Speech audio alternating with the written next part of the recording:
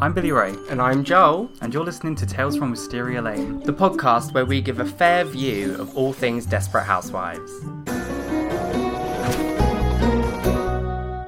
Hi guys, and welcome back. Today we are doing Season 3, Episode 7, Bang. Probably one of the most beloved episodes of Desperate Housewives. Oh, I think so. I think it's possibly one of the fan favourites. Bet you guys haven't had that ident in a while, huh? No, that's an old, that's throwback. Hashtag throwback. Haven't used that since like beginning of Season 2. Right.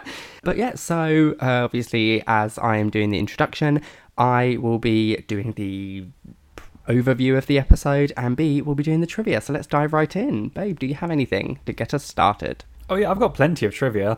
So real life trivia, this is Joel's favourite episode of Desperate Housewives. It really is. And Joel is not unique in that regard. This is widely considered one of the best episodes of Desperate Housewives. It really is. Yeah. So Joel was super excited to be doing this one, if you couldn't tell by the last, however many episodes. However many it's taken me. I was really annoyed because I didn't want to have to do the overview and I also didn't want to have to do the trivia. A little bit more real life trivia. Oh. The boyfriends have just moved. We have just moved. So our socials have been pretty quiet, mostly because it's just been manic. Anniversary, moving. It was also our anniversary on moving day. Moving day was also our anniversary. The reason I bring this up is because we're in a brand new flat. So we're still moving stuff around, setting up. So if the sound is different, please forgive us. Please forgive us if you hear traffic or if it's just a bit more echoey. So that's why it may sound a bit different at the moment, but we are going to work our best to soundproof a bit more for other season. Yeah, this is the first episode we've managed to record in the new place. We've only been here just less than a week. So the sound quality will hopefully improve over the next few episodes whilst we try and work on it, but bear with us. Okay, so let's get started with the stuff that we normally do. It was written by Joe Keenan, directed by Larry Shaw, and it originally aired on the 5th of November 2006. Bravo, Joe Keenan. Well done. That's not a common name for Desperate Housewives, is it? No, I don't Joe think so. Keenan. It was also written partially by... I'm not sure how much credit Mark Jerry has for writing this, but obviously he had a lot of involvement in this episode. Yeah. We'll get to that. The international titles are, the Croatian, French-Canadian, German, Hebrew, and Hungarian, and Italian were all Bang. Well, yeah. The French one was Death at the Grocery Store. That's a little bit too literal. I love it, though. I love that. Why does it sound like an Agatha Christie novel? Apparently, there's another French one, which is A Day Like Others. That's probably French-Canadian. No, the French-Canadian was Bang. Oh. Even though it's not A Day Like Others. So I don't know. It's so not a day like any other. This is a day like no other. The Polish one is Shot. The Spanish is Goodbye. Okay. So, according to the bonus disc, this is Mark Cherry's favourite episode of Season 3, and he had the idea for about a whole year before writing. Oh, okay. Yeah, he had this idea of what if a housewife or someone was held up in a grocery store with a gunman. Yeah. This is the first of the special disaster episodes of the series. These become a season regular thing, kind of like our neighborhood of the season spot. It's very much, it becomes a staple of Desperate Housewives to have like I think it's a very American thing to have almost like a mid-season finale where you'd hit the midway through the season and then maybe you'd have a few weeks break before the next episode, and they'd always end up having some sort of disaster or finale-esque kind of thing to give us a bit of a cliffhanger on. Oh yeah, so disaster episodes. We love them. We I do. think they're some of my favourite episodes, the disaster episodes. Mm-hmm. Laurie Metcalf was nominated for a Primetime Emmy Award for Outstanding Guest Actress in a Comedy Series for her part as Carolyn Bigsby in this episode. Yep. I'm assuming she didn't win based on the trivia just saying that, but I kind of wanted her to. Well, it's depends on who she was up against, really. But she did do a very good job this episode. Lynette is held at gunpoint again later on in this season. She is. We're not going to talk about it, but she is. Interesting trivia. Is that late? It is later this season, isn't it? She's also the second housewife to be held at gunpoint, which was not mentioned anywhere, but I thought I should bring up because Susan was also held at gunpoint in season 1. She was, and Julie and Brie. Oh, Brie was also held at gunpoint, even more recently. Yeah. The only housewife who hasn't been held at gunpoint so far is Gabby. Yeah. Let's see if that happens. This is Brenda Strong's only physical appearance in the season as Mary Alice. This episode marks the final appearance by Kirsten Warren until the series finale, as well as Laurie Metcalf. This episode was the second most watched episode of season 3 and the most watched episode of its premiere week. Marsha Cross, who plays Brie, is pregnant in real life during this episode. Her character Brie isn't pregnant, of course, but you can clearly see that they try and cover up her stomach with all sorts of different things throughout the episode. Yeah. Matt Roth, who plays Art, who is a new neighbour introduced in this episode, as well as Laurie Metcalf, who plays Carolyn, were once married in real life. Were they really? Yep. Oh my god. Laurie Metcalf, Carolyn Bigsby, is reunited with two of her boyfriends from Roseanne, the TV show Roseanne, in this episode. Mr. Bigsby, played by Brian Kerwin, and Gary on Roseanne, and Matt Roth, who plays Art Shepard, was Fisher, who was Jackie's abusive boyfriend. Oh my god, so I bet they were actually married in real life and she held him at gunpoint. We have TV crossovers here. There's something so poetic about that. Maylee Flanagan, who voices Naruto in the animated series Naruto, makes a cameo as the cashier who caught Julie and Edie's nephew shoplifting the bottle of whiskey. Oh! For all of our little anime fans. I've not watched Naruto. Nor have I. 12 reviews on IMDb gave this 10 out of 10 stars. One of them has 9 out of 10 stars, and the other one didn't give a star rating, but the title said that it restored their faith in commercial television. Oh, Dad, that is high praise. So, at time of recording, every single IMDb review is good. I would find it hard to believe that there would be a bad review of this episode. I truly, that's not just me being biased. I truly believe that you would really have to be so ridiculously nitpicky to find a problem with this episode. Other than that, I have a couple of things in episode that I'm going to mention. Ooh. But finally, the trivia is over. Yeah, but that was good trivia. Well done, babe. Thank you. I searched high and wide for that. I even looked at the bonus discs, which we don't do until the end of the season. But for this episode, I thought I should make an exception. I love how you did high and wide as opposed to high and low. No, I searched high and wide. I searched high and wide. Okay, so let's get on with the show. So previously on Desperate Housewives, Nora made a move on Tom and Lynette got pretty pissed. Loves that. Julie has a crush on Edie's nephew, Austin. Susan and Ian got back together because Susan can no longer have Mike. Gabby and Carlos slept together once again before she pushed him out of a window. And Carolyn apologised to Bree so that she could give Bree more info on the Orson Alma drama, and Carolyn's husband has been having an affair with Monique. That was a gag. Right, so Monique seems to have this connection to 3 men in this television series right now. Orson, for some strange reason, she's having an affair with Harvey, and there's a connection with Mike. Yeah, there's a lot going on with Monique's character here. Monique's getting around. How she's getting around, we don't know, but she's getting around somehow. So, we start the episode with Mary Alice, once again, as per, opening by giving us a little play-by-play of what Carolyn's ordinary day was supposed to be like. However, earlier that same day, someone, not saying names yet, told Carolyn some information that she wasn't too happy with, and we see her enter the store that her husband is manager at. Yeah, we're not going to point fingers yet. Nora. No. Nora the finger pointer. It was her. Right. Carolyn now knows about Monique, and she pulls a gun out on Harry and fires, narrowly avoiding him and running after him as he hides in the manager's office, and she takes several of the shoppers hostage. We then move straight into the next scene. There's no opening title, sequence in this episode. No, there's too much going on. Too much, far too much. And the next scene is Lynette, who, it's the night before the scene we've just witnessed, and Lynette is having another one of her Mary Alice foreshadowing dreams that she seems to get whenever something bad's going to happen to her. Oh, but it's really sad. It is. It's really sad. But it's just so convenient. Do you not think? It's a coincidence. It's really convenient that she always gets these dreams right before something bad's about to happen. The dream that she basically has with Mary Alice is with regards to the last time she saw Mary Alice, and how Lynette basically did nothing to help her friend because her shopping bags were getting wet, and Lynette jumps up awake at the sound of Mary Alice shooting herself. It's so sad that she dreams of this, and we don't know how often she dreams of it, but Mary Alice says she dreamed of it again last night. Yeah. It is sad because it probably does weigh heavily on her conscience that she was the last person to see Mary Alice alive, and she probably feels like she didn't do anything because her shopping bag was getting wet. Yeah, it was leaking. Yeah. I mean, obviously she asked if she was alright. Mary Alice, are you okay? It's really bad acting in this dream scene. Yeah, I find it a bit awkward. I find it really uncomfortable to watch because I'm just like, I know it's supposed to be a dream scene, but come on, ladies. It's more of a memory. It's a dream of a memory, isn't it? Yeah. So later that day, Lynette is telling the girls, and by girls I mean Susan and Gabby, about how she had the dream again, and we see a new neighbour moving into Mary Alice's house. Apparently he's a bachelor who lives with his disabled sister, or as the women so colourfully put, invalid sister. Yeah, thanks for that, Lynette. Right. So that's our very first glimpse of Art, who's now moving into Mary Alice's house. You may notice that we're not calling him a new neighbour of the season and getting all excited. which I guess is kind of a spoiler because we're not doing it, but he's not going to be around. I guess so, but he is still technically a new neighbour of the season. He might not last a whole season, but he's still a new neighbour of the season. He certainly doesn't have the same impact to me as Betty Applewhite does. Oh no. So a bit of trivia. Matt Roth, who plays Art, who is introduced in this episode, is an American actor. He's had recurring roles on things such as Roseanne as Jackie's abusive boyfriend, Fisher, as we spoke about earlier on. He's also been in Frasier, Grey's Anatomy, CSI, and also Modern Family.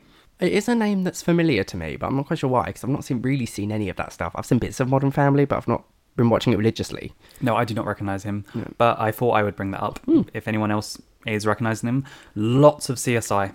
As in, every time I do trivia on an actor, they've always been in CSI. Because CSI is so well known. It's got such a long spanning television show that I think pretty much every actor has been on CSI in some way, shape, or form at some point in their career. There's just always a Housewives CSI crossover. Yeah. So Bree stops Orson to have a discussion with him about the night he beat his first wife, Alma, and Orson assures her he didn't beat her, but she fell because he pushed her because she was attacking him. Not the best defense. Not really the best defense, no. But apparently in Orson's defense, it was self-defense. That's a lot of defense in one small slip of time. He just doesn't portray it that well to start with. No. He's like, oh, she suffered those injuries from a fall. And then Bree goes, well, how did she fall? And he goes, I pushed her.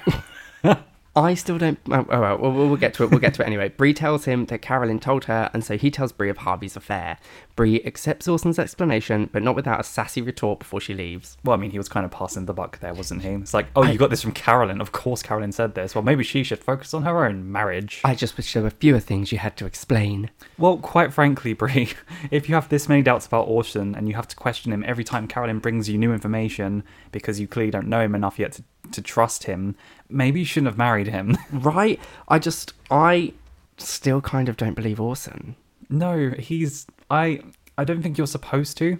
Because Bree was like, as she was leaving, she turned and she was like, by the way, to remove a red wine stain, you pour salt to absorb it, or whatever she says about her cleaning stuff. And Orson was like, that's exactly what I told her before she hit me. And I'm just like, I'm not sure if that was a deliberate choice to make it seem like Orson was being shady, or I'm not sure if that was just poorly acted to the extent where I sit there and think, Orson, I still don't believe you. I think it might be the second one. Like, it was meant to be an awkward attempt to look how good they are for each other. Yeah. Do you want to know about how you should clean a red wine stain from a carpet?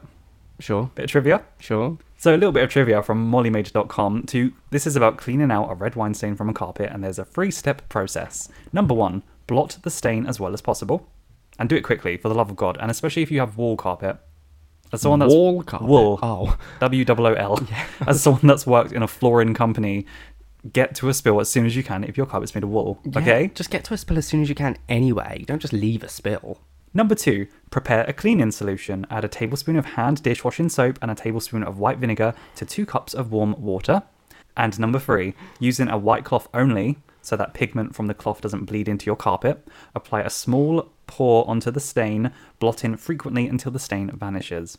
Oh, okay. But if you want to give the salt a try, let me know how it goes, guys. Come through. Call us Kim and Aggie. If anyone spills any red wine on a carpet, please let us know which method you try, and let us know the results, and we will pool them together and see who's right, Molly Maid or Bree. Yeah, that's how you clean a red wine stain off a carpet. Yeah. So Nora is breaking Lynette's rules as she comes over to tell Tom that she and Kayla are moving to Mexico, and it's all Lynette's fault as she wanted them gone the minute they got here. Tom and Lynette are not best pleased with this, but Nora doesn't care, telling Kayla to say goodbye before driving off. This scene started really funny. When, she just shows up and she's like, Tom, and then it's like, hey, that's 2 rules you've broken already. And I'm not sure that top makes a third. And I have to agree, because that top was not nice. It was hideous. She looked like a sad orange. It was hideous, but I don't think that Lynette was saying, oh yeah, that's the 3rd rule you've broken because that top was bad. She was saying it's the 3rd rule you've broken because that top was slutty. But it wasn't, actually. To be fair, in the grand scheme of things, that was not a slutty top. Nah, it's a hot day and she's wearing an orange top. Yeah, it was like a vest top. It wasn't really anything like... It was just like a loose, billowy vest top. It wasn't like she was showing major cleave. But it was a crime against humanity. It was. Orange is a bad colour to wear. It's going to be one of the next cards in Cards Against Humanity, that top. Yeah. We are with Gabby and Carlos now at the divorce hearing, and it turns out that Carlos recorded him and Gabby having sex as evidence for the judge. This ensures that Gabby gets no spousal support, and she no longer gets anything in the house. Just the house. She gets just the house. And Gabby is dragged out of the room in a rage. That happens a lot in this season. Gabby getting dragged away. I have a problem with this scene because recording somebody having sex without their permission, is that not considered... Is it not illegal? Yeah. Is that not considered... nowadays, at least. Is that not considered revenge porn? But also, can you prove that this is recent? I mean, no, you really can't. I mean, that's my problem with it. I was like, okay, you've recorded this, but that could be from any period of time. I guess Gabby proved it for him with her reaction. I mean, she did, yeah. And that scene was genius. Like when he just plays the recording and it's just Eva Longoria faking sex in the recording. Yeah. So this is another horrible step in the Gabby and Carlos disillusion of their marriage. And we're not over yet. There's more in this episode. Oh my god, it's just been building and getting worse all season. It has. But I do have a problem. Granted, what Gabby did wasn't great either because she was, sleeping with Carlos to try and put on the divorce. But what Carlos has also done is not very good. Yeah, and then she pushed him out a window. That wasn't good. To be fair, can you blame Carlos for doing this? You know what? I'm not on either of their sides. I'm just watching. Yeah. And it's all building to a peak, which we will get to in this episode. We will. So Susan is shocked to find that Julie had Austin over, and then Julie tries to basically explain the situation, and we have a bit of a clip. Oh, I cannot believe your timing. I'm about to fly off to Paris, and you're inviting boys over for Oktoberfest. Ugh, that's it. Go to your room and finish packing. This conversation's over. The last time I checked, I was the parent. Yeah, well, the last time I checked, I was the daughter who never gave you any reason to doubt her. Okay, and don't play the parent card with me. I just finished packing your suitcase, doing your laundry, and balancing your checkbook. And now I'm going to the store to buy your toothpaste. Well, a simple no, I didn't drink any beer would have sufficed. A simple no was what you got, Susan. Right. Susan said, a simple no would have sufficed. And Julie literally gave you that. She gave you the exact reason as to what happened, the exact story, and you're the one that seems to be, looking for a problem. Yeah, Julie said, I was just schooling or tutoring Austin, and he pulled out a beer can, and I told him to put it away, and he did. And Susan's like, what? Susan's there you dirty slut. Susan. So yeah, this really aggravates me. And also, come on, Susan, you're old enough to be doing your own bloody packing. Julie sending Susan to her room and then storming off to buy her toothpaste is such a mood, though. Oh, yeah. So Julie storms off to the store at the end of that scene after proving to her mother that she clearly has no reason to doubt her and schooling her mother on who the real parent in this household is. Quite frankly, Julie has a very valid point. She's never given you reason to doubt her. No, not at all. And it's very uncool of you to do so. Yeah. Also, you found one beer, Susan. One beer. Can we relax a little bit? You're making it seem like you found needles. She does feel like she's going a bit off her rocker, doesn't she? Yeah, it's one beer. Kids drink underage, let's face it. Who are we kidding, trying to convince ourselves otherwise? But also, even if she had this one beer, could you not have gone a bit lighter on her, considering that she's never been in trouble before? Right. She's a good kid. You literally went from 1 to 100 so quickly when this is the first little thing she's ever done wrong. And she didn't even do anything wrong. But in your eyes, this would be the first little thing she's ever done wrong. And you've literally just jumped to 100. God, I have every reason to give Julie the best parent award for this episode for that scene. Oh, yeah, do you know what? Wouldn't blame you. Wouldn't blame you. So Carolyn pulls up next to Bree to ask how she's doing and whether or not she's left the wife beater yet. Bree isn't best pleased with Carolyn interfering in her marriage and drops the hot tea on Harvey's affair to shut her up. So it was her. So it was, yeah. So it looks like Bree is the person that told Carolyn some information that she did not want to hear at the beginning of the episode. Just like Mary Alice said, Bree is the person that kicks off all of this episode's primary drama. Oh dear. Carolyn and Bree are so entertaining together in scenes, though. They really are. They bounce off of each other very well. They've got a very good rapport going. Yeah, exactly. The way that Laurie and Marsha can just bounce off each other when they're being, shady. There's no excuse for hitting a woman. I thought that too, until I met you. It's because Bree is so sassy, but Carolyn is just straight up with it. So Lynette is not happy with Nora taking Kayla away and is not happy with the idea of Tom travelling down to Mexico to see them and be alone with Nora, pretty much. Can't blame her. Realising that he can't just never see his daughter again, Lynette brings up the idea of suing Nora for full custody. That is such a queen moment, Lynette. It is, but... I mean, you'll regret it. I'm not quite sure how that would work out. Oh, she's fully going to regret it. Because, it would be different if Kayla was a baby. But where Kayla is old enough now to be forming memories and forming her own opinions and things like that, if she sees that you actively go out of your way to take her away from the only parent she's consistently known throughout her life, she will have a problem with that. Oh, 100%. But she's going to regret it for other reasons. Yeah. Gabby is pissed at Carlos for the result of the settlement, and she storms off in silence and starts breaking all of the stuff inside the house, which is now technically Carlos's stuff. Yelling at him for how much that she was worth when they met and how she gave it all up for him and she had a career and blah, blah, blah. Carlos decides that he wants to play this game too and grabs a sledgehammer and begins hammering up the wall of the house, which is now Gabby's house. You said you always wanted a window here. I always thought there should be a window right here.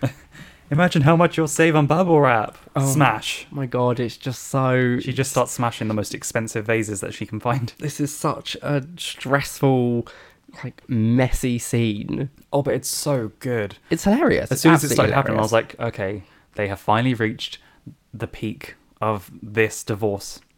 Things have been getting so dirty and a bit kind of mentally scarring, but now they're just really going for it. Yeah, I love this. They're destroying the house. Yeah, but that's such a messy move. So messy between the two of them. Honestly, I can't believe it. I can't believe it's happening. They're so messy, but they're getting each other the way that each other would hurt with stuff. Yeah. And material things. Yeah, material possessions. Well, they're getting each other's material possessions. They're finally doing it. Yeah. This must have been such a fun scene to film, though. Yeah. You just get to wreck the set. Oh, what the hell?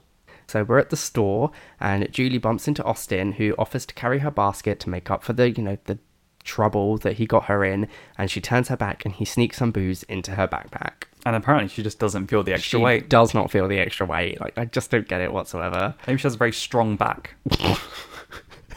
From having to carry Susan's shit around with her. Yeah, pretty much. So Carolyn then calls Harvey, who is at the store, to discuss Monique and ask if he loved her and get the facts. Harvey refuses to really give any sort of straight answer as to whether he loved her or not, and who he would be with if Monique were still alive. Oh, pretty harsh. Yeah, very, very harsh. Thus pissing off Carolyn even more. This is really harsh because she realises that he went into this big depression before, and she was trying to think of all these ways to cheer him up, as a good wife does. And then she's like, it's because this Monique woman died, isn't it? It's because she disappeared and she wasn't responding to you. And then she was like, oh, do you love her? And he was like, she's dead. She's like, oh, she's dead, Carolyn. Oh, okay, well, if she were alive, who would you be with, her or me? And he can't even bring himself to lie and just say that he'd be with Carolyn. He literally just says, she's dead. Again, that answers itself. You might as well have just said Monique. I don't condone any of Carolyn's actions, but she's a very tragic character in this regard. She is a very tragic character. I do feel sorry for Carolyn. I do feel sorry for Carolyn. The more things that she brings out in this episode, the worse I feel for her. Yeah. Not that excuses what she's about to do. Oh, no, of course not. But she is clearly been mistreated by her husband. So, Julie and Austin are at the checkout now, and the booze falls out of Julie's backpack, and the cashier calls Harvey to come sort out these thieves, and he has to end the call with Carolyn. Carolyn, on the other end of the phone, has clearly been drinking. We see the sort of half-drunk bottle of wine and the empty glass on the table, and she grabs their gun, which is just conveniently placed in a drawer nearby. America. Right. Lynette is then... We quickly cut to Lynette's house, and she's leaving to quickly run to the store, and she drives past Edie, who gets a call from the store advising her that her nephew has been caught shoplifting. So Lynette and Edie are both off to the supermarket. It's also a shame that Lynette couldn't have given Edie a lift. It is a real shame, though, because she literally just drove right past Edie when she was on the phone. Yeah, it's a shame that Edie couldn't be like, hey, wait up. But also, we get Edie being called to go to the store, and we also get possibly the worst acting from Nicolette Sheridan so far in Desperate Housewives I've ever seen. Yeah. Telephone acting's not easy. It's not easy at all, because you have to try and... You have to react to a blank phone, no one's on the other side, and you also have to make sure that you give enough timing to the words that are being said to you so that you can then react and reply. Unfortunately, she just didn't really leave a realistic amount of time between her reactions. No. So it was very quick responses from Edie, and it would have been a little bit more realistic if she just left an extra 5 seconds or so, maybe. Because she just picks up the phone, she's like, this is she. He did what? I'm on my way. Yeah. So there's clearly no one at the end of that phone communicating with her. So it was a little bit of disappointment from Nicolette Sheridan in this moment. But overall, very good actress. But she looks great here. And she also does look great in her little jogging outfit. And it's all white. Yeah. Love that. So we cut to Susan, and Ian has come to pick her up, and she's still packing and waiting for Julie to return from the shop with her toothpaste. She begins to unpack the minute Ian tells her that she can take his card and go shopping because he's got an expense account, and that's when Susan gets a call from the store advising her that Julie has been caught shoplifting. Which does not help Julie's case from earlier. No, it really doesn't. I do want to say, though, I like how it started with Susan trying to be like an independent woman and not wanting to spend Ian's money, until he said about the expense account. Yeah, I can't judge. I do the same. She's just like, no, I don't want to spend your money. Come on, help me zip this suitcase. But, again, Julie's in trouble because of Austin. Yeah, he's a bad influence. He's a really bad influence. Also, I think he's just a little bit too old for her. Maybe. I think Austin's, 18, 19? And Julie's 14? Oh, yeah, A little bit too old for her, I think. Julie's 14 or 15, maybe. So I think there's a little bit too old. Yeah, he's got a lot more maturing to do.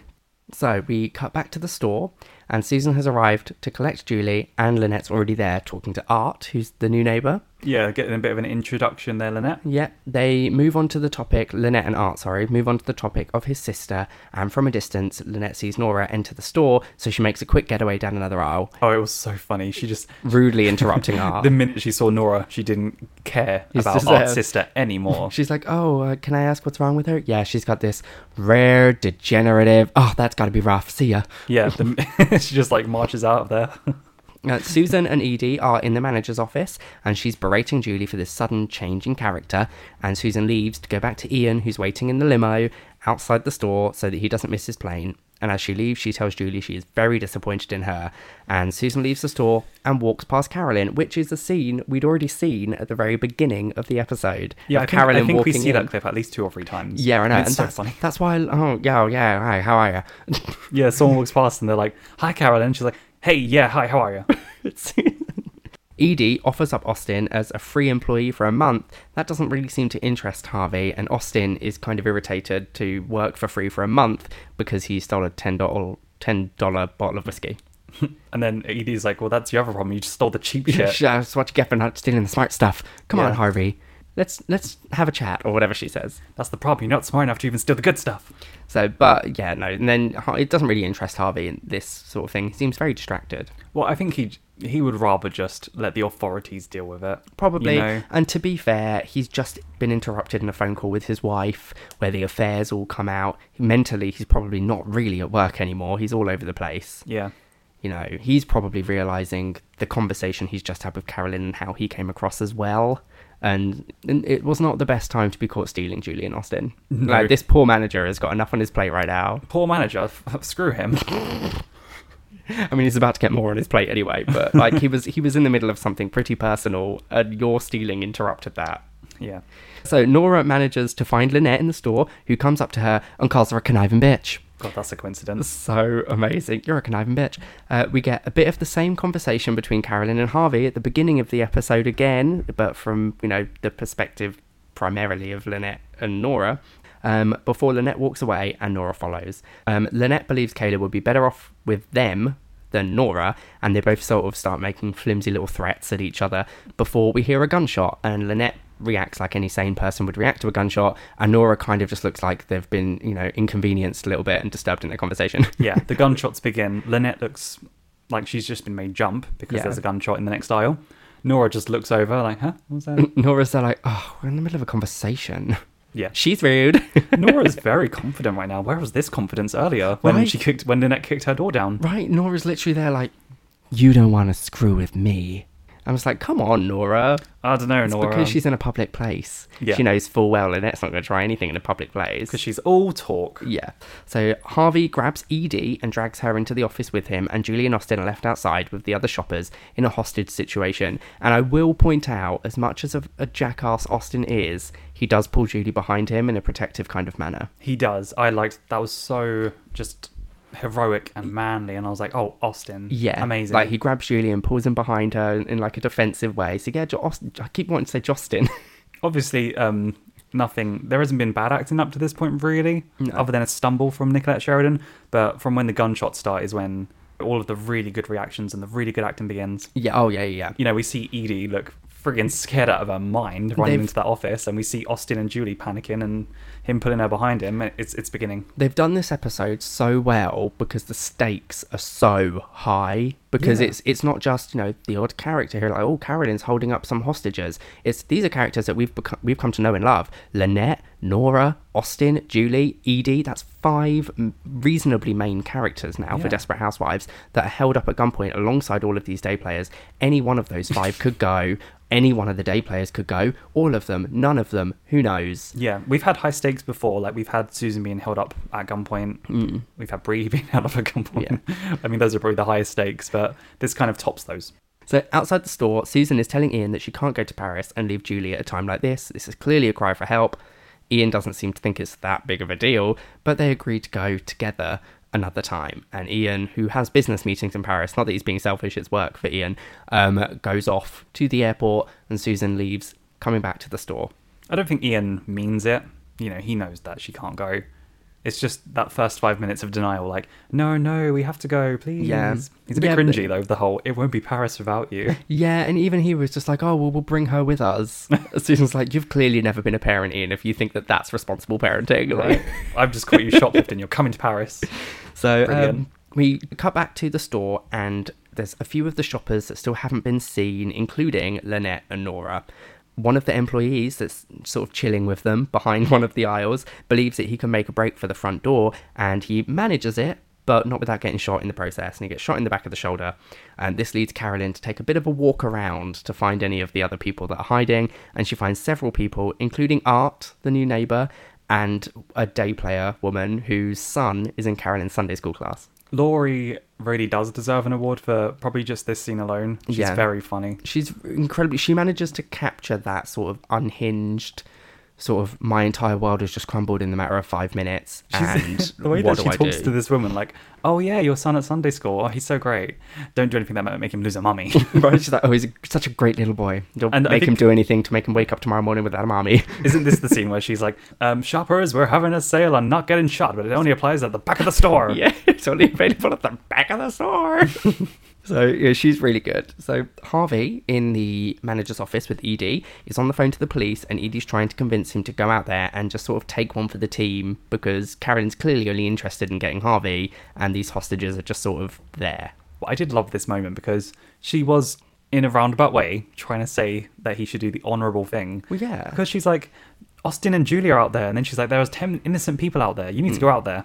Well, yeah, because Edie's like looking, she's like, that's her nephew, and that's Julie. And I've said before, and I will say it again, yes, Edie has problems with Susan. I do genuinely believe that Edie cares about Julie quite deeply. Oh yeah, Edie loves Julie. They've got a great connection. Yeah, so I do think that it's not necessarily Edie sort of being selfish and wanting to, save herself, but I do think that saying to the man, oh, go out there and just get yourself shot and all this will be over, you won't even feel it if she's that good of an aim, which she clearly is that good of an aim, I would like to point out. She misses Harvey when she stood pretty much right in front of him, but she shot that employee that was trying to run out of that front door from the back of the store right in the shoulder. That is a good shot. That was a Bree shot. That was a Bree shot. What is it with these housewives knowing how to shoot? I don't know. America's a crazy place. America's a crazy place. So we've already established that she can be a good shot when she wants to be.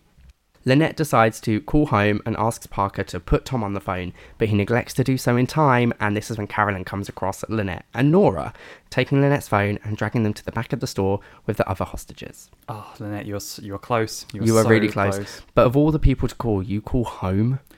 Well, I mean, I know she didn't know that the police had been called, but I guess maybe she could gather and she just wanted to talk to her kids and her, and Tom. Maybe. I guess it's the first thing that goes through your head, isn't it?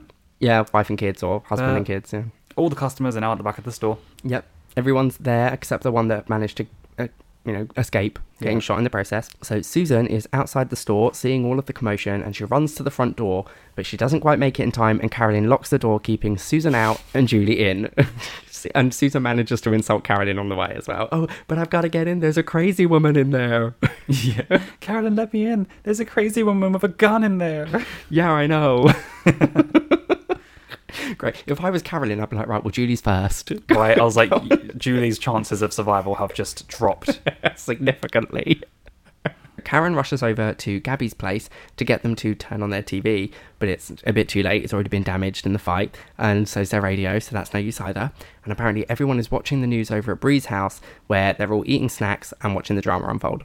I mean, but first, let's not overlook the absolute chaos that is Karen visiting Gabby's house. Yeah, she sort of like looks over Gabby's shoulder and sees the mess that their house literally is. Obviously, from the last time that we saw Gabby to this scene, they have been just destroying everything. Yeah, I know, right? I wish I could be this rich. That I could be like, yeah, I could fuck on my house, who cares? Gabby's got dust in her hair, there's holes in the walls. Chandeliers on the floor. Karen's like, is everything okay? Yeah, we're just having a little squabble. And then Carlos just walks by with a chainsaw. A chainsaw, man, a chainsaw. It's amazing. And she's like, Carlos, where are you going with that? She's like running after him.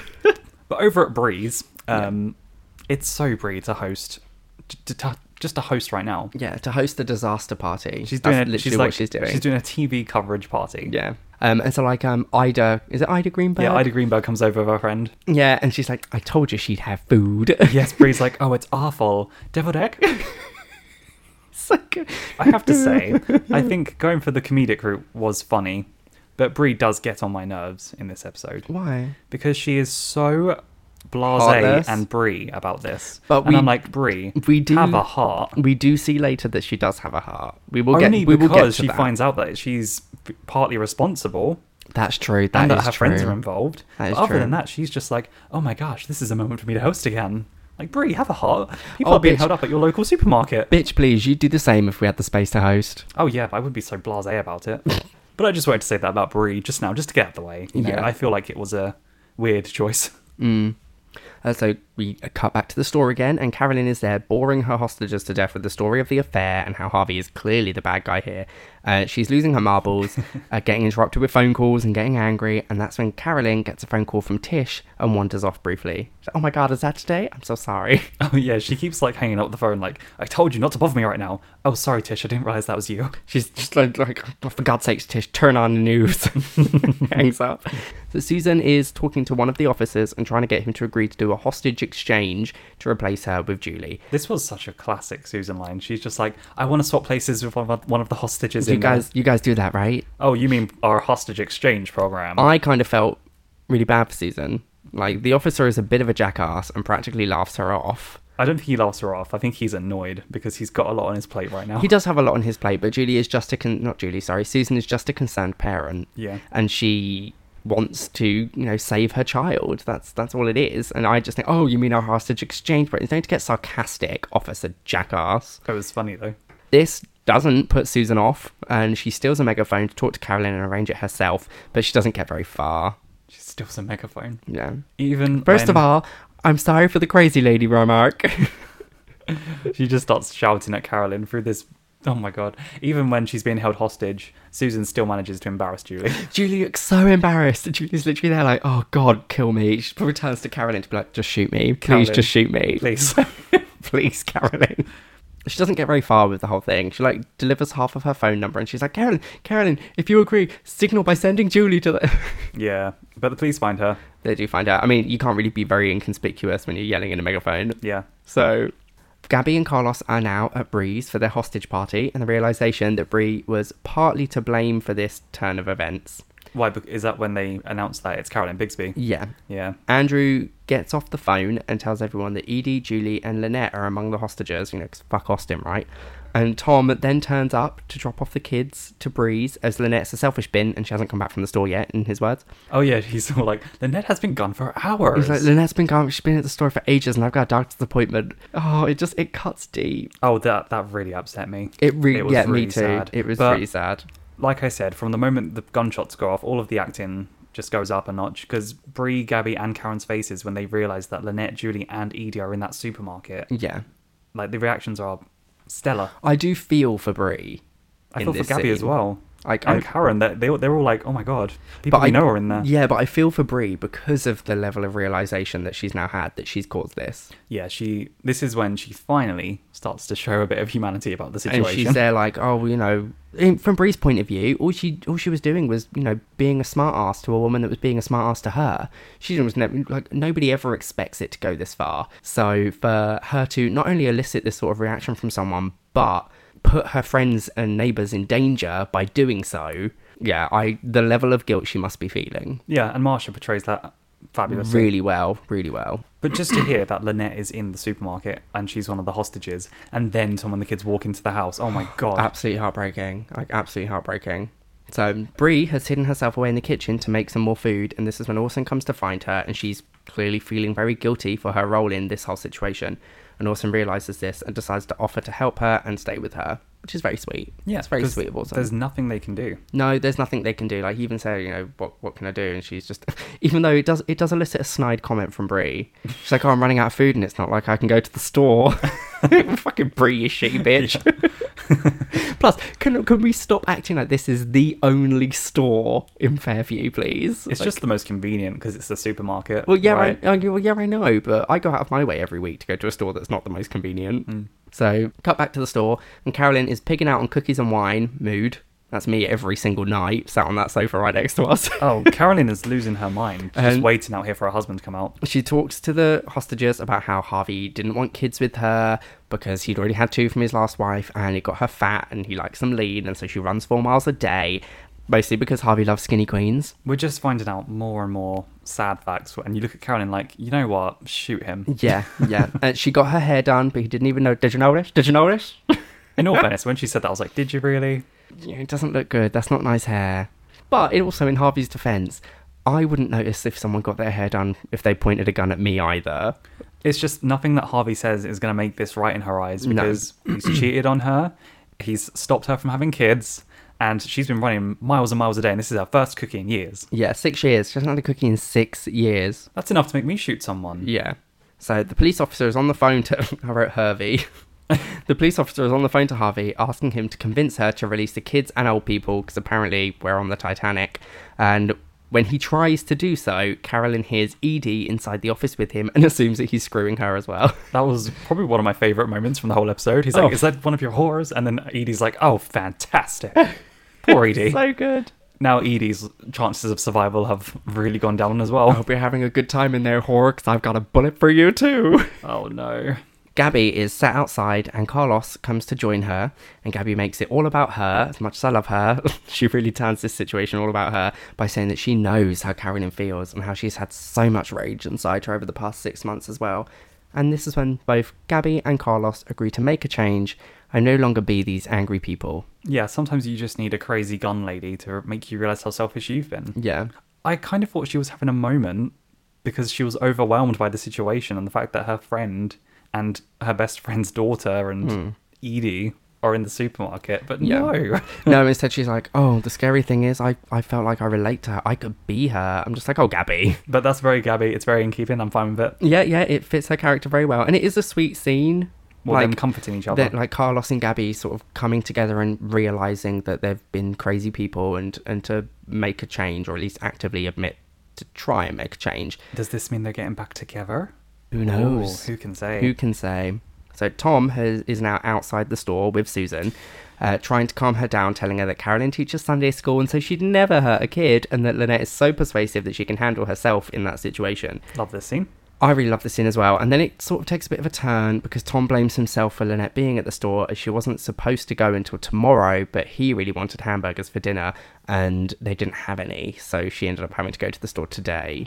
Oh, it's so sad. It really is sad. It's strange. It's very much butterfly effect-y, how one little decision has changed the course. It's just so nice. Like, Tom and Susan comforting each other and trying to convince each other that it's going to be okay. It's nice because Tom doesn't get very many scenes with the housewives. That's actually what I wrote. I was like, it's nice when you have these scenes where 2 characters in particular that don't interact with each other that often get that time to do it. Yeah. So it's nice that we have... because I don't really think we've seen a scene with Susan and Tom just the two of them really interacting together. I don't think so. Maybe Tom now realises that he's been a bit selfish recently as well. Yeah, maybe. Maybe this sort of scares him into realising, oh shit, like Lynette's the love of my life. Yeah, I mean, he could have lost kind her. of had that last time when Nora tried to kiss him. Yeah. Like, he realised, oh, I love Lynette, but maybe now he can get his priorities in check a little bit. Yeah, but sometimes you become so complacent in life, and a situation like this really brings everything back to the forefront of, oh shit, like this could have changed everything for me. So that was a nice scene. Yeah. Inside the store, Nora is shutting up and Lynette is trying to keep her quiet as Carolyn told them not to talk, and Carolyn comes over to shut them up again, and Nora announces to the room that Lynette is trying to steal her kid. Oh, nice one, Nora. Right? Nora's so she's like, it's her, she's the one doing this. Yeah, she's trying to steal my kid. So Lynette then defends herself by announcing that Nora tried to make a move on her husband, and at this, Carolyn shoots Nora right in the heart. Yeah, that wasn't a very good move, Lynette. But in all fairness, Lynette is scared and she's just trying to defuse it. She's trying to defuse the situation. Nora threw her under the bus, and so Lynette's like, yeah, sure, I'm trying to steal a kid, but she tried to steal my husband. Like, Lynette's not thinking rationally about the situation and how Carolyn would react to information like that after she's just had her husband, in essence, stolen from her. What a gag. It was real gag. So everyone freaks out, and outside everyone starts to panic as nobody knows who was shot or if anyone was shot at all. They just heard the gunshot. More reactions. And then Carolyn is sassy to Lynette by saying, I believe the phrase you are looking for is thank you. Carolyn was great. She's like, she's trying to make moves on your husband. Why didn't you say so? I remember my reaction to this the very first time I ever saw it. Like, I wasn't expecting either. I was not expecting them to kill Nora off because she was doing so well as being sort of the antagonist to Lynette's storyline. And for Carolyn to just go, why didn't you say so? Bang. And I remember sitting in my bed when I was younger and literally just going, yeah. And just pausing it. I had to pause, and I was like, what the fuck if I just, what the hell? So early in the season as well. So We're only early. on episode 7. Yeah. I think it was a good move, though, because if they keep Nora around much longer, she's going to outstay her welcome with the fans. Yeah, fans because will start to people get find her irritated. annoying. Yeah. I wrote a note that the reactions are really good. The reactions which were I've really been saying good. throughout the whole episode anyway. Yeah. But I must have specifically thought that here. The reaction was really good. Julie's reaction was great. Yeah, everyone is really strong in this episode. Yeah. Obviously, the people in the store are pretty gagged, and the people outside of the store are just terrified, like, oh my god, who got shot? The reactions make this episode, and that's what drives the emotional intensity of this. It's not what happens in this episode that makes me cry, it's the reactions that make me cry. Well, yeah. So Ian comes back after seeing the news at the airport, and Susan is devastated that the last words that she said to Julie were that she was really disappointed in her, and that is the very moment in the episode where I start to cry. That is a tearjerker. She's so emotional about it, and she's like, the last thing I said to her was that she disappointed me, and then I start to cry because all I can think is, oh my god, like if that was the last words I'd ever said to someone, I would be really, like, that would be something that I'd probably take to my grave as guilt. Do you know what's also sad is that she has to say this to Ian and not Mike. Yeah. Yeah. I mean, Ian's very nice here, but it is. Ian comes back. He comes back as soon as I heard what was happening, I came back. So it was really sweet of him to return, but oh god, it was devastating. I was Susan. Absolutely devastated when I heard those words. But if that doesn't get you, the next bit will. Yeah. We then cut to Breeze, and the news confirms that a female has been shot. Everyone starts to panic and wonder who it may be. And Lynette's kids come downstairs asking where their mum is, and Bree takes them to go have some cookies. And oh my god, it's really sad. Well, I mean, in this moment, Bree and Gabby are probably just like, oh my god, a female's been shot. It could Lynette's be a female. It could be anybody, and they're like, "Damn, Lynette's at the store. Lynette's a female. Edie's at the store. Edie's a female." And then the kids come down, and they're like, "Oh, when's our mummy coming back from the store?" It's so perfectly timed. But also because everyone knows Lynette is the kind of character who you never know if she might try and take down the gunner. Yeah. Or talk down the gunner or something to get her shot. Yeah. So everyone's probably like, that could be Lynette. Yeah. Like, quite strongly, that could be Lynette. And Bree's going to now be saying to Lynette, I believe the phrase you're looking for is, thank you. Bree should be saying that. I mean, if that last scene wasn't sad enough with Susan, then the kids coming down, Oh, I know, devastating, absolutely devastating. So cut back to the store again, and Lynette's there trying to save Laura's life and applying pressure to the wound, and Nora asks Lynette to take care of Kayla as she is the only good thing that she's ever done. Lynette agrees and tells Nora that she will love her like she is one of her own, just in time for Nora to pass away. And even in death, Nora is so sassy. She's like, I need you to promise me this. And then Lynette takes him in. She's like, I don't have a die, you stupid bitch. Yeah, she's literally just like, oh no, Lynette's like, you're going to be just fine. There's ambulances outside. And she's just, oh, you stupid bitch. Even in death, Nora, Yeah. even in death. Little fun fact, a bit more trivia. Yeah. This scene where Nora gets shot is one of Mark Cho's favourite scenes from the season, according to the bonus trivia on the bonus discs. He said he felt really lucky to have Felicity Huffman and Kirsten Warren together in these scenes and having them working off each other. Yeah. This is, I think, possibly... It would certainly be in my top 10 scenes of Desperate Housewives history. Well, it's nice that By all Nora means. gets a little bit more humanised in Yeah. her death. Yeah, She's like- like Kayla is the best thing I've ever done. She's the most important thing. And that's such an honest, motherly thing to say. And Yeah. it's nice that we finally have that from Nora, even if it is when she's dying. And it was sweet that Lynette's like, I love her like one of my own. Yeah. Like, because Lynette probably feels so much guilt in this as well. She's like, if I hadn't have just told Carolyn that she was trying to fuck my husband, she wouldn't have been shot right in the heart. So Lynette's probably feeling an awful lot of guilt as well. Don't worry, Lynette. We don't blame you for this. No, we don't. So Carolyn watches on, telling Lynette that she obviously wanted her dead, and this proves to be too much for Lynette. Oh, Don't look at me, you wanted me to kill her.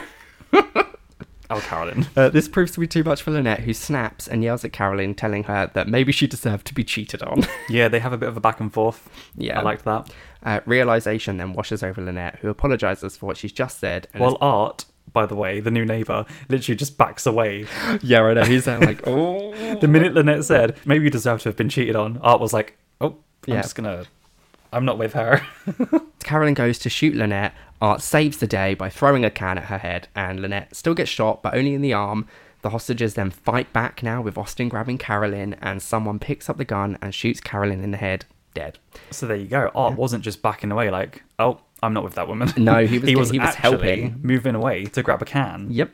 He saved the day. The camera pans around to show us that it was day player number 1, who is played by Anna Bellamy, who is credited as female hostage. Yeah, she's the Sunday school. Yeah. The one whose kid goes to the Sunday school. Yeah, she was the one whose kid, it's in Carolyn's Sunday school And class. that's all we'll say about her, because who cares? So yeah, she killed Carolyn. Again, another woman with a fantastic shot. There was a struggle going on, and she managed to shoot Carolyn straight in that skull. It's very worrying that all of these housewives know how to shoot a gun so It's well. very concerning. And sorry, guys, like Americans, you hear this from everyone all over the world, but please sort out your gun control. But oh my god, they could have killed off Lynette. Yeah, They really could have gone and done that. they could have killed off Julie, Don't say that. and that would have been. I would have been devoed. I would have been so devoed. That would have been awful. That would have been absolutely horrible to have killed off Julie. Think of all the storylines that we would not get in the future with Julie dead. Now, it turns out that Art is quite a shady character in the future, but he saved Lynette, and he has my eternal thanks. He does save Lynette. So we now get to see at the ending all the survivors leaving the store now, and it's, do you know what it reminds me of? It's like a scene from Love Actually. Do you know, at the beginning, but the beginning and the end where you get all the airport scenes and it's people like greeting and saying goodbye at the airport and getting emotional, and that's what this scene reminded me of, because you had all of these characters leaving the store and being greeted by their loved ones. I mean, I didn't feel as devastated when I watched that film. No, but the Love Actually I get scenes you. are really heartbreaking to watch because it's real life footage. It's not actors, it's real people at those airports at the beginning and end of Love Actually. Yeah, like, it's really embracing. touching. It's touching. Yeah. It's emotional. So Julie runs to give Susan a hug, and then she goes to hug Austin. Lynette is brought out on a stretcher, and Tom runs towards her. And like all the people that are watching at home, like Ida and stuff, are at Lynette's or Bree's house, are like, hey, Yeah. with their booze. Like, Karen and Bree and Gabby and Andrew and Danielle are all watching on intently on that TV screen, looking at the people coming out like... all with relief that, Edie's fine and Julie and Lynette are fine. And I was going to say, Danielle's probably looking out for Julie, like trying to find her, come out. Yeah. Gabby and Bree are trying to find Lynette. But this is the last time I say it, I'll promise. The acting was superb in the Yeah. scene when everyone's coming out of the store and everyone's just watching like, oh my god. again, Who's alive? It makes you cry. It gets you really emotional again because you start to see the relief wash over all these individual characters as you see the people leave the store. But then whenever you see relief washing over people, but then not washing over Susan, who's looking out for Julie. Yeah. And then you don't see any relief washing off of Tom because he's like, where the hell's Lynette? Yeah. And then Lynette comes out in stretch and he's like, Yeah. If I was Lynette, I would have played dead. I said this earlier as well, just to be, but if I was Lynette, I'd play dead on that stretcher just to like scare Tom. He'd come running over and I'd be like, psych. I think she's just in too much pain for the gag. Probably. Oh, poor Lynette. So that night, we have another throwback because Lynette's in the hospital and right next to her is one of those corded phones. So tech throwback right there. What, corded phones? The corded phones, yeah. Let's Who face it. uses a landline anymore? No one uses a corded landline anymore. So I love a corded landline. Lynette has another dream about Mary Alice, but this time it's different, and Lynette actually tries to help Mary. Mary Alice. Mary Alice. I clearly just wrote Mary here. Lynette tries to help good old Mary.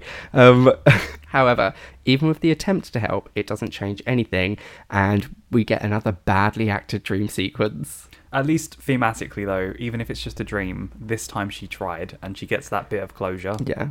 From Please, ethereal Mary. let me save you. And we get one of those Lynette or Felicity putting the hand to her heart. Yeah. Why not? It's so bad. Yeah, when you rewatch it, it's an awkward scene to watch. It's supposed to be like I know it's not supposed to be like a seriously acted scene. It's a dream, so it's supposed to be have that sort of weird feeling about it, so that we realise it's a dream. But it's just so weirdly Let done. me help you. Sweetie, we can't prevent what we can't predict. What can I do? Enjoy this beautiful day. We don't get many of them. We get so few of them. Excuse me, but literally Mary Alice said just a few episodes ago that it does not rain very often in Fairview. And now she's saying, enjoy this beautiful day because we don't get many. We had like one rainstorm in episode 1. Which is it, girl? Pick one excuse. Don't have 5. She couldn't have meant thematically it's a wonderful day either, because there was just a shooting. Yeah. God knows what she's talking about, frankly. Yeah. But it's nice that Lynette does get a bit of closure here, at least. Yeah. Nice throwback to season 1 as well. Yeah. So that was the end of the episode. Oh my god. Amazing. So Nora's dead. Lynette's in the hospital. Oh wow, we've got so much baggage for next episode. We do. There's going to be an awful lot. We've met Art, and we've had great first impressions with Art. He saved Lynette's life. He's caring for his disabled sister, which again shows compassion and kindness. So this new neighbour seems to be very, very nice. He's a fan favourite. Yeah, come through a fan favourite. Work. But yeah, fantastic episode. It was a brilliant episode. So we're now going to move on to Joel's segment of the episode, where he's going to give us the gayest and the straightest moments of the episode, however appropriate or inappropriate that may be for this particular episode, frankly. I mean, yeah. So, because it's so serious. My award for gayest moment goes to Nora for calling Lynette a stupid bitch and being sassy, even after being shot in the heart. Even in death, she goes out like a wanker. Yeah, so like that's pure gay energy right there. Getting that one last bitchy comment to the person you hate before you die. Just generally getting the last word. Yeah. Or at least trying to. Yeah. So the gayest moment goes to Nora in this. Okay. Who do you have for your straightest moment? So my first I've got several. So my award for straightest moment goes to Harvey for the conversation he had with Carolyn on the phone. Which one? When he can bring himself to say who he loved. Yeah, refusing to just acknowledge the affair and go on with it. That's such straight bullshit. That's so who would you be with? She's dead. She's dead. Can we drop it? That wasn't what I asked, hetero. What I asked was who would you be with? Yeah, Harvey was probably the least likable character in the episode, which says a lot considering that one of them has a gun. Yeah. But Gabby and Carlos's attempt at interior design is a close second. I think that's very gay energy, in all fairness. No, that's straight energy, because that was bad interior design. Well, if you want good interior, may be good at the design aspect, but not good at the actual making it happen. This is why you hire a gay guy, because we love our interior design. But don't just start taking a sledgehammer to a wall and don't start. You hire the gay guy for the interior design, but then you hire the straight men for the building. Yeah, but they did bad. It was bad. It was straight. It was horrible. So those are my awards for this episode. So congratulations, Nora and Harvey. Well done. Actually, those awards actually go to characters that we will never see again in Desperate Housewives.